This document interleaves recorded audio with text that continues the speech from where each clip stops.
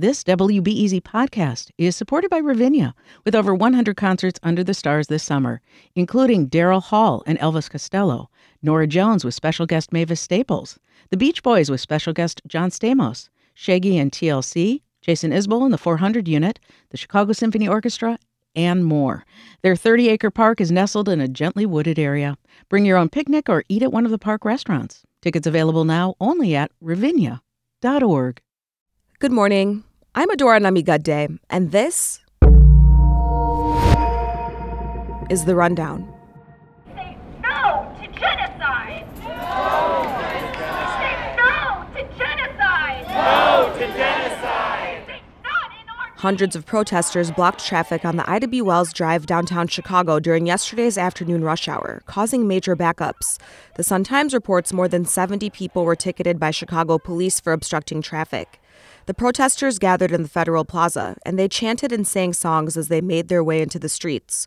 The demonstrators are calling for an end to the violence in the Middle East, and they want Senators Dick Durbin and Tammy Duckworth to call for a ceasefire in the Israel-Hamas war. Protest organizer Ashley Bohr is with the group Jewish Voice for Peace Chicago. I think it's important for our elected officials because they have power to affect institutional change. I think it's important for them to know that their constituents do not agree and cannot stay silent as we watch an unfolding genocide in Gaza. A couple of other Jewish organizations collaborated with Jewish Voice for Peace on the protest. Governor J.B. Pritzker joined with Arab American and Muslim groups to condemn what they say is a sharp increase in anti-Arab, Islamophobic, and anti-Semitic hate.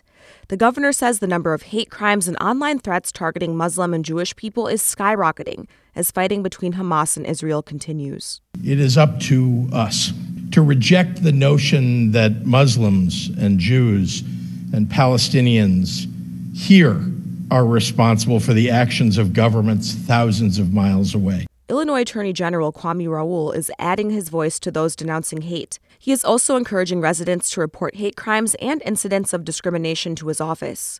The two Democrats joined the Illinois Arab American Bar Association yesterday in calling on Illinois residents of all faiths and backgrounds to stand together and to denounce hateful rhetoric.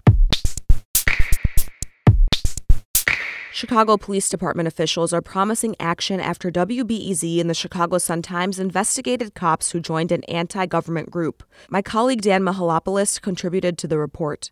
More than a year ago, the Anti-Defamation League gave the CPD the names of Chicago cops who popped up on a leaked membership list for the notorious Oath Keepers.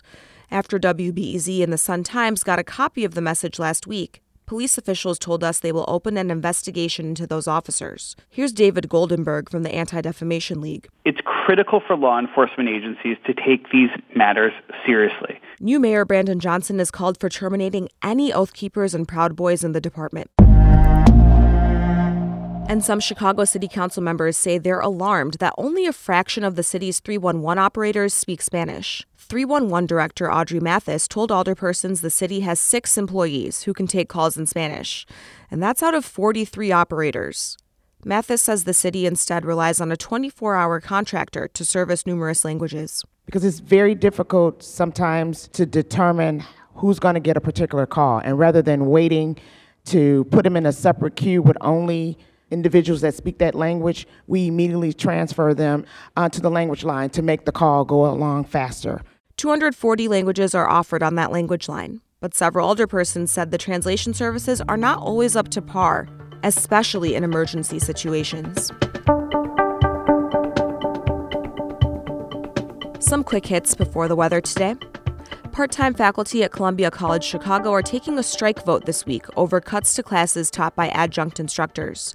A campus spokesperson says it is normal for course selections to be slashed if they don't have enough students signed up. But the union representing about 600 part-time Columbia College educators alleges the sections had enough enrollment and that the cuts were made to save money. The faculty strike vote ends Wednesday, and the union plans to announce the results Thursday. The group has also announced the launch of a no-confidence vote against the college's president. Illinois lawmakers head back to Springfield today for the start of the fall veto session. They'll consider overriding Governor J.B. Pritzker's vetoes on measures surrounding nuclear reactors and downstate electricity transmission. But they could also consider new legislation and measures they did not get into in the spring. Today's weather, it's going to be unseasonably warm with temperatures reaching the high 70s, and tomorrow we're expecting rain and temperatures to hit the mid-60s. If you like the show, then please rate and review us. It helps people find the rundown. I'm Adora Namigadde. Thanks for listening.